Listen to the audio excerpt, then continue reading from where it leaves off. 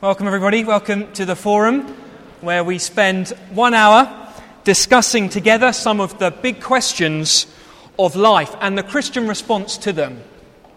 If this is your first time, for those who don't know me, let me introduce myself. My name is Mark Jackson. I am Assistant Minister of Grace Church Dulwich, an Anglican church which meets here at Sunday mornings.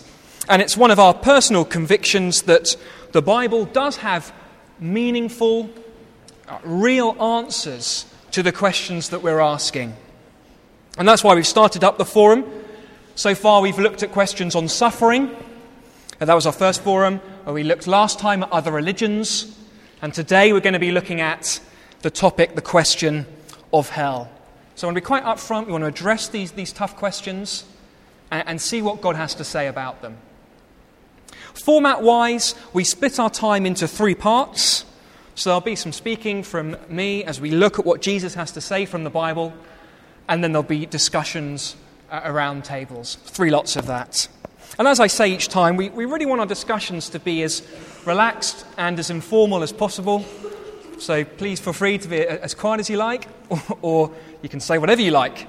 The leaders don't mind. We want a discussion, we want a forum. That's why we called it a forum. So please do let rip if need be. Let's turn now to the question in hand. Today we are looking at, if God is so forgiving, why does he send people to hell? And let me say right up front that I want to apologise if you have ever heard Christians talk about this subject either in a flippant manner, or as if they don't really care, or as if they're not really thinking of the consequence of what they're saying. It was said of D.L. Moody, a famous Christian preacher, that he had the right to speak about hell because he clearly did so from a weeping heart. I.e., there is nothing flippant or jokey about hell. I realise that for some this question can be deeply emotive, perhaps for some here, deeply offensive. But if hell is real, if hell is as serious as it's made out to be, then surely this question is something we need to talk about openly and honestly. Well, let's see what Jesus has to say about it. Turn with me to page 8 of the blue John's Gospels. These are for you to take away. If you don't have a gospel, it's part of the Bible in the New Testament. John wrote down an account of Jesus' life so that we could know what Jesus said and be certain of what Jesus said, for example, about heaven and hell. So we're on page 8, and I want to read verse 16 of chapter 3.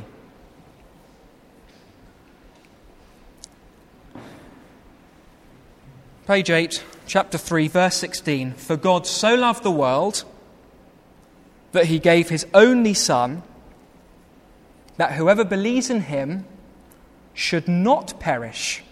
And that word perish does mean eternal punishment in hell. Should not perish, but have eternal life.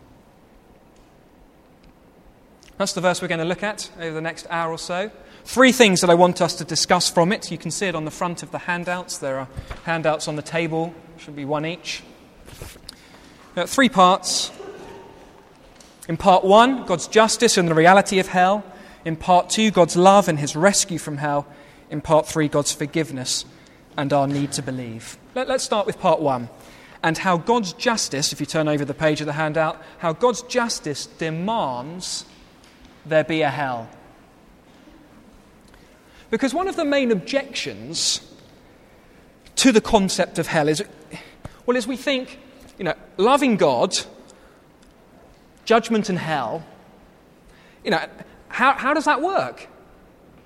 How do they go together? How can it be that in verse 16, Jesus speaks of God so loving the world, and yet at the same time, in the same breath, he speaks of people perishing in hell for not believing in him? God of love, God of judgment, how do you reconcile the two? Well, we need to consider the justice of God. Throughout the Bible, God reveals himself as someone who is perfectly just. The Old Testament speaks of God being the source of what is just and right. God always doing what is just and right. God determining what is just and right. In the New Testament, God promises one day to bring justice to the whole universe. Now let's just think about this for a moment, this idea of justice. I'm sure we're all aware of the uproar surrounding Thierry Henry's handball in the Ireland-France qualifying match.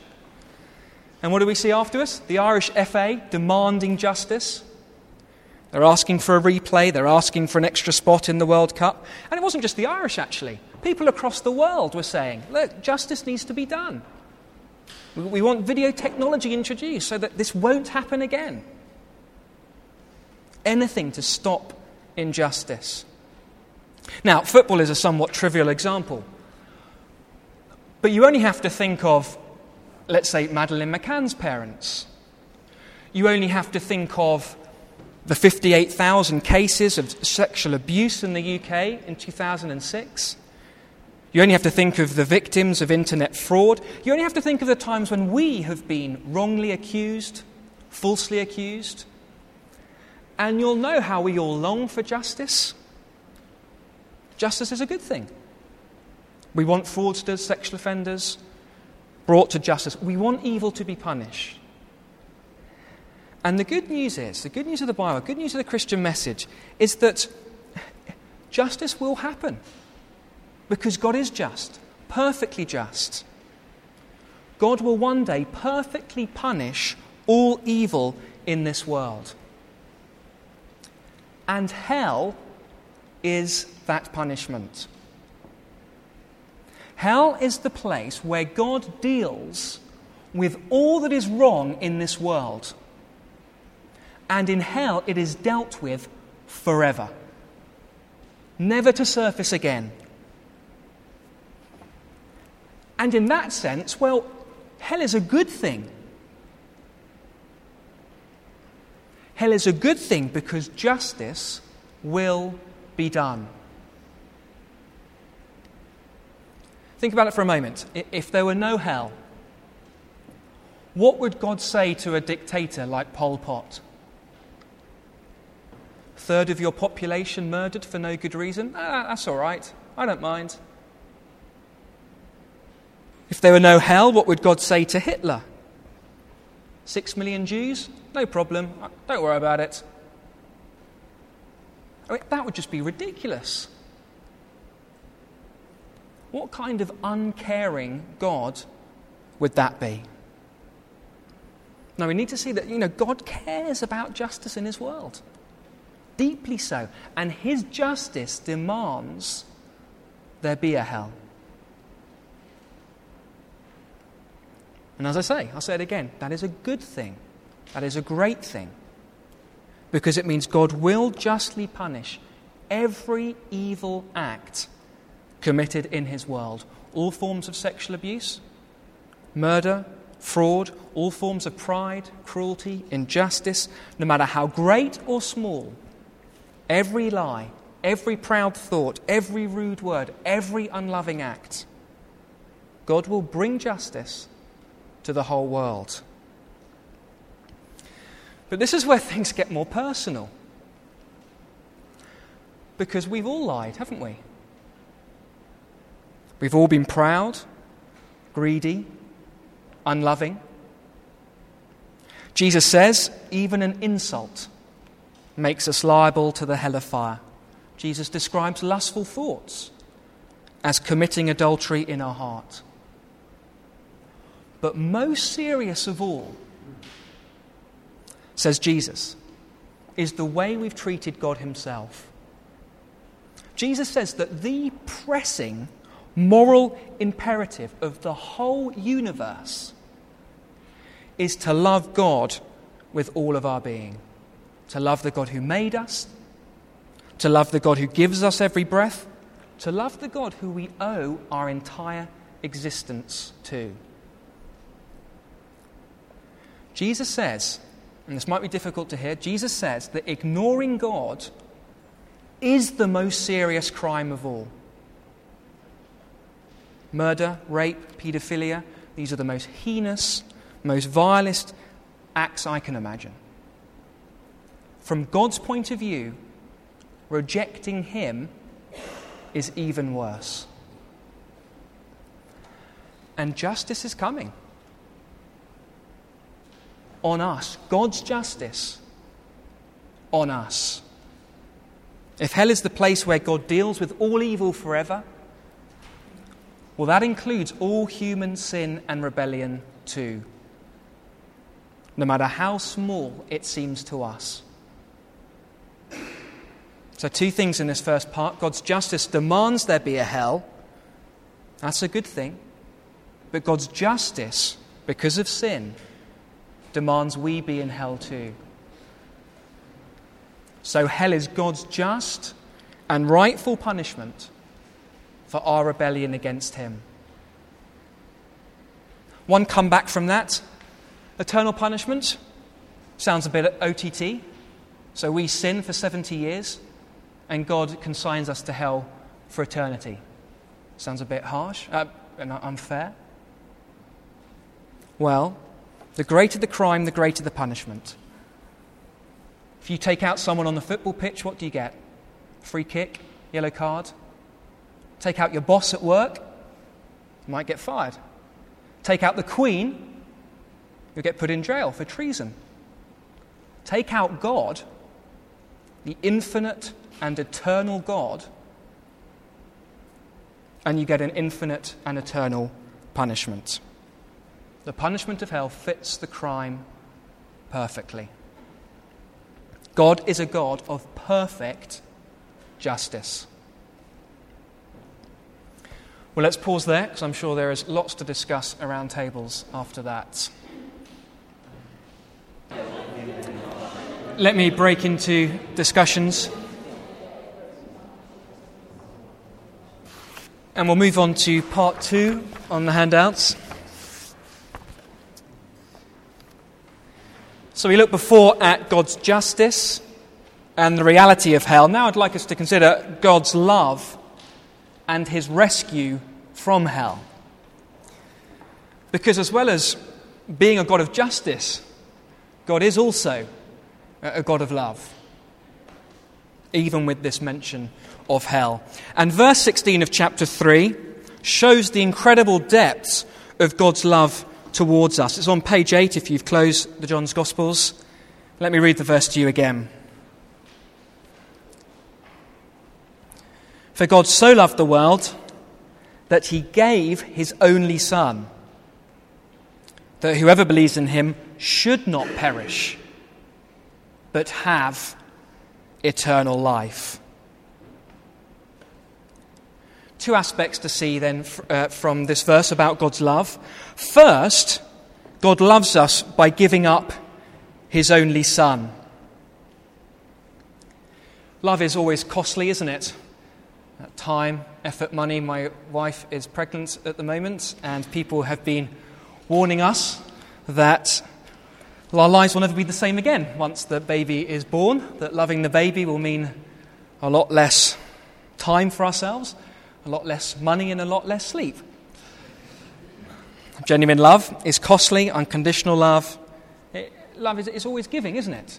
Giving to someone else, be it time, be it effort, be it money. And the more you give, well, the greater the love. Well, look at how great God's love is for us in verse 16. For God so loved the world that he gave his only Son. And this phrase in John's Gospel refers to Jesus' death on the cross and God giving up his own Son for us, letting Jesus die in our place for our sins, so that we should not perish, but have eternal life. This is how much God loves us. And just to be clear, this wasn't forced upon Jesus against his will. That would make God out to be a tyrant. Later on in chapter 10, Jesus says that I lay down my life, according to my own accord. So this was not forced upon him. Jesus wanted, lovingly, willingly, to die for us. In fact, the Bible speaks of God the Father, God the Son, Jesus, having had this all planned out before the beginning of time. God knew that we would rebel against him. God knew that the punishment for our rebellion was sin. God knew what it would take to rescue us. Being born into this world, dying on a cross, taking the punishment of sin that we all deserved. So when God creates hell, he knows full well that one day he would taste it himself in giving up his only Son. So Jesus would say, if you want to know that if God loves you or not, look at the cross and see God himself in Jesus dying for your and my sin. If you want to know if hell is real, then look at the cross and see God himself. Jesus, perfect in every way, never sinned, didn't deserve to die, and yet he did for our sin, dying for the sins of the whole world. So God loves us because he gave up his only Son, but also God loves us, well, because he rescues us from hell. We said before how we struggle to reconcile God's love and hell, but actually you only fully appreciate God's love in light of hell and his rescue of us from it when we don't deserve it. John Piper, the American pastor, puts it like this. He says, hell is not only consistent with God's love, but ultimately serves to highlight God's love even more fully. Let me try and illustrate this, help us to all see this. Imagine for a moment that you are Ellen Nordringen, wife of Tiger Woods, the famous US golfer. Up to this point, people have probably thought it was pretty easy to be the wife of Tiger Woods. He's the all-American hero, he's kind, he's charming, he never has a bad word to say about anybody. He's the role model for America, he's a marketer's dream, there's $850 million apparently in the bank. Pretty easy to love someone like that. But the past week has shown us the other side of Tiger, and he's come forward, confessed his personal sins. On his website, he's admitted to letting his family down. There are rumours of infidelity. Much harder for Ellen to love Tiger now, much harder to stand by him, to forgive him, to love him. But if she does, this past week will ultimately serve to highlight her love for Tiger even more fully. And in a similar way, so it is with God and us. Because we've all let God down. But we've all sinned against him. You saw that in the previous point. Actually, we all deserve hell. That's what we deserve from God. And yet, God has found a way to forgive us. God knows he must punish sin. His justice demands it. But he also wants to rescue us. His love compels him. And so what does God do? He pays the price himself and takes the punishment for us. This is how much God loves us. Hell ultimately serves to highlight God's love even more fully. Well, let's pause again there and turn once more to discussion round our tables. Let me break into discussions again. And we'll move on to part 3 on the handouts. So far then, we've looked at God's justice and the reality of hell, the need for hell. We've also looked at God's love and his marvelous rescue through Jesus from hell. But that still begs the question, well, why doesn't God let everyone into heaven? He sent Jesus to die for us. If God is so loving, if God is so forgiving, that's the question put to us. Well, why does he still send people to hell? And the answer comes in the middle of our verse 16 of chapter 3, one last time on page 8. For God so loved the world that he gave his only Son, that whoever believes in him should not perish, but have eternal life. In other words, we need to believe. We need to believe in Jesus and accept his death, his rescue for us. So God is forgiving, no doubt about that. God's forgiveness is open to everyone. The verse there says, whoever you are, whatever you've done. God loves you. God gave his Son for you. The offer of eternal life and not perishing is there. But we need to believe. You see, God doesn't force his forgiveness upon people. After all, to be forgiven means to acknowledge that we need forgiveness in the first place.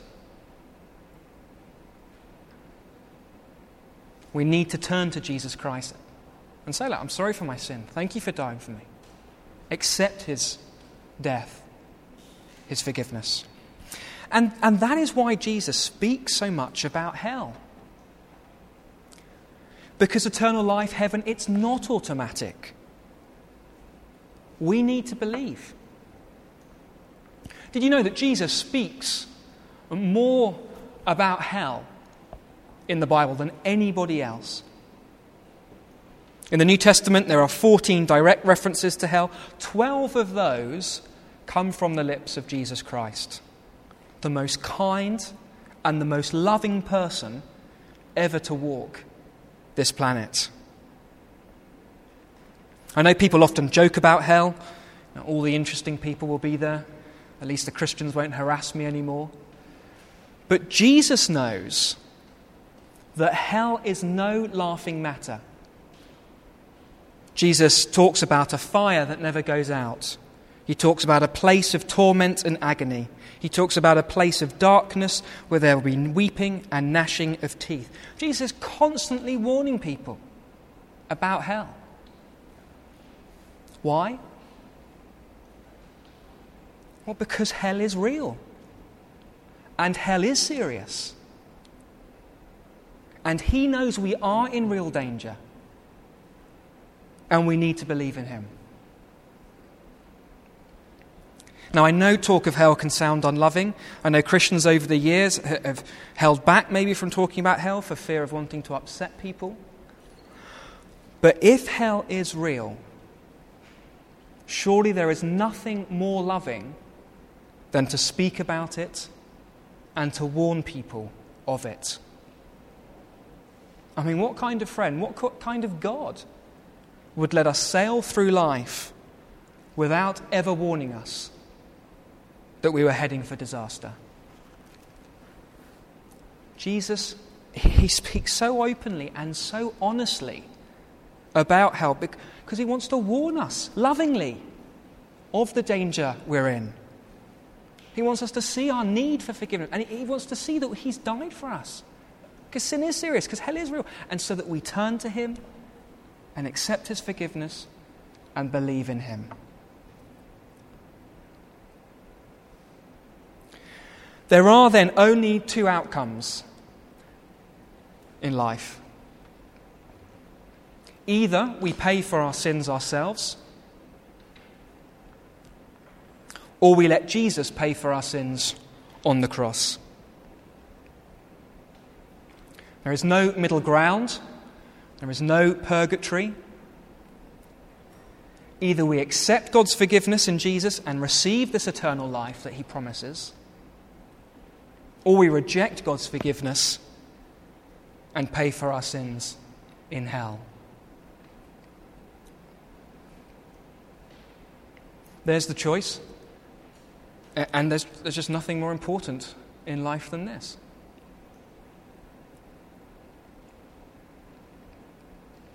If God is so forgiving, why does he send people to hell? Well, the Christian response is God is forgiving.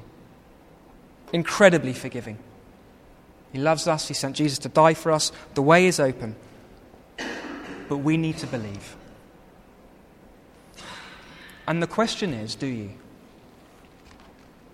I know this throws up all sorts of questions about friends, family members who don't believe, those who've died not believing.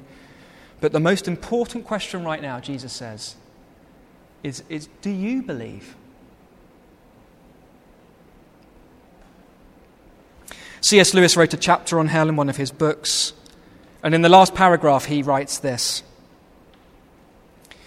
"In all discussions of hell, we should keep steadily before our eyes the possible damnation, not of our enemies or our friends, since both of these disturb the reason, but ourselves.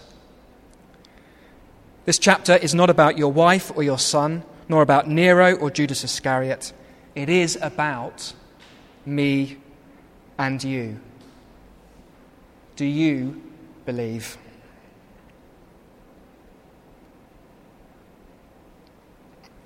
Let's turn to our discussions one final time. Let me break into discussions one final time. So the aim of this afternoon has been to discuss the Christian response to the question, if God is so forgiving, why does he send people to hell? And we've looked at those words from Jesus in John 3:16, God's justice and the reality of hell, God's love, his rescue from hell, God's forgiveness, and our need to believe.